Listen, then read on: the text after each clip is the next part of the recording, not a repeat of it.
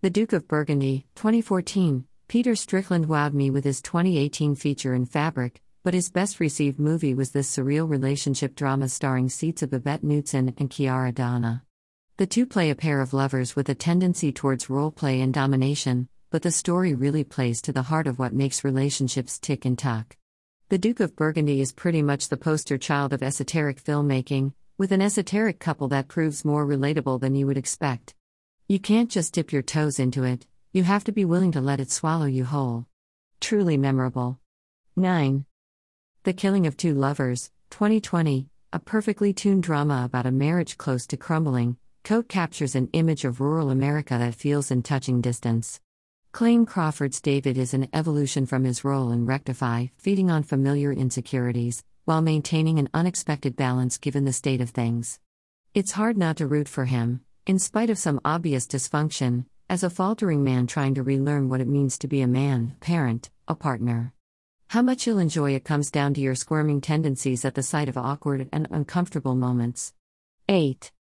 Limbo, 2020, an exploration of the asylum seeker experience in Scotland, an apparent purgatory, seemingly perpetual limbo. Ben Sherrick's movie finds both the drama and the humor to his character's predicament.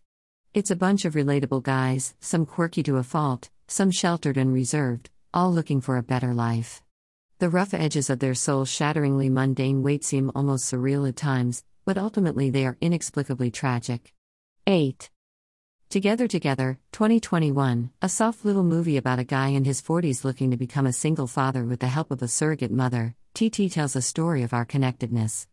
Ed Helms and Patty Harrison star in Nicole Beckwith's film, and the two leads share a strong chemistry underpinned by their shy awkwardness, which makes for a compelling and likable bond. It's all a bit too safe to be a standout, but TT proves a heartwarming, engaging take on modern parenthood. 7. Two Distant Strangers, 2020, the Oscar for Best Short went to a time loop movie with a BLM spin. Carter, a successful graphic designer, wakes up after an overnighter with a Perry and wants to get home to feed his dog. Only problem is he gets murdered by the police time and time again. It's an interesting take on a familiar concept, which still leaves room for commentary and interpretation in spite of being outright blunt and, naturally, political. Not a spectacular piece of filmmaking, but one that's very topical about present-day struggles in the U.S. 7.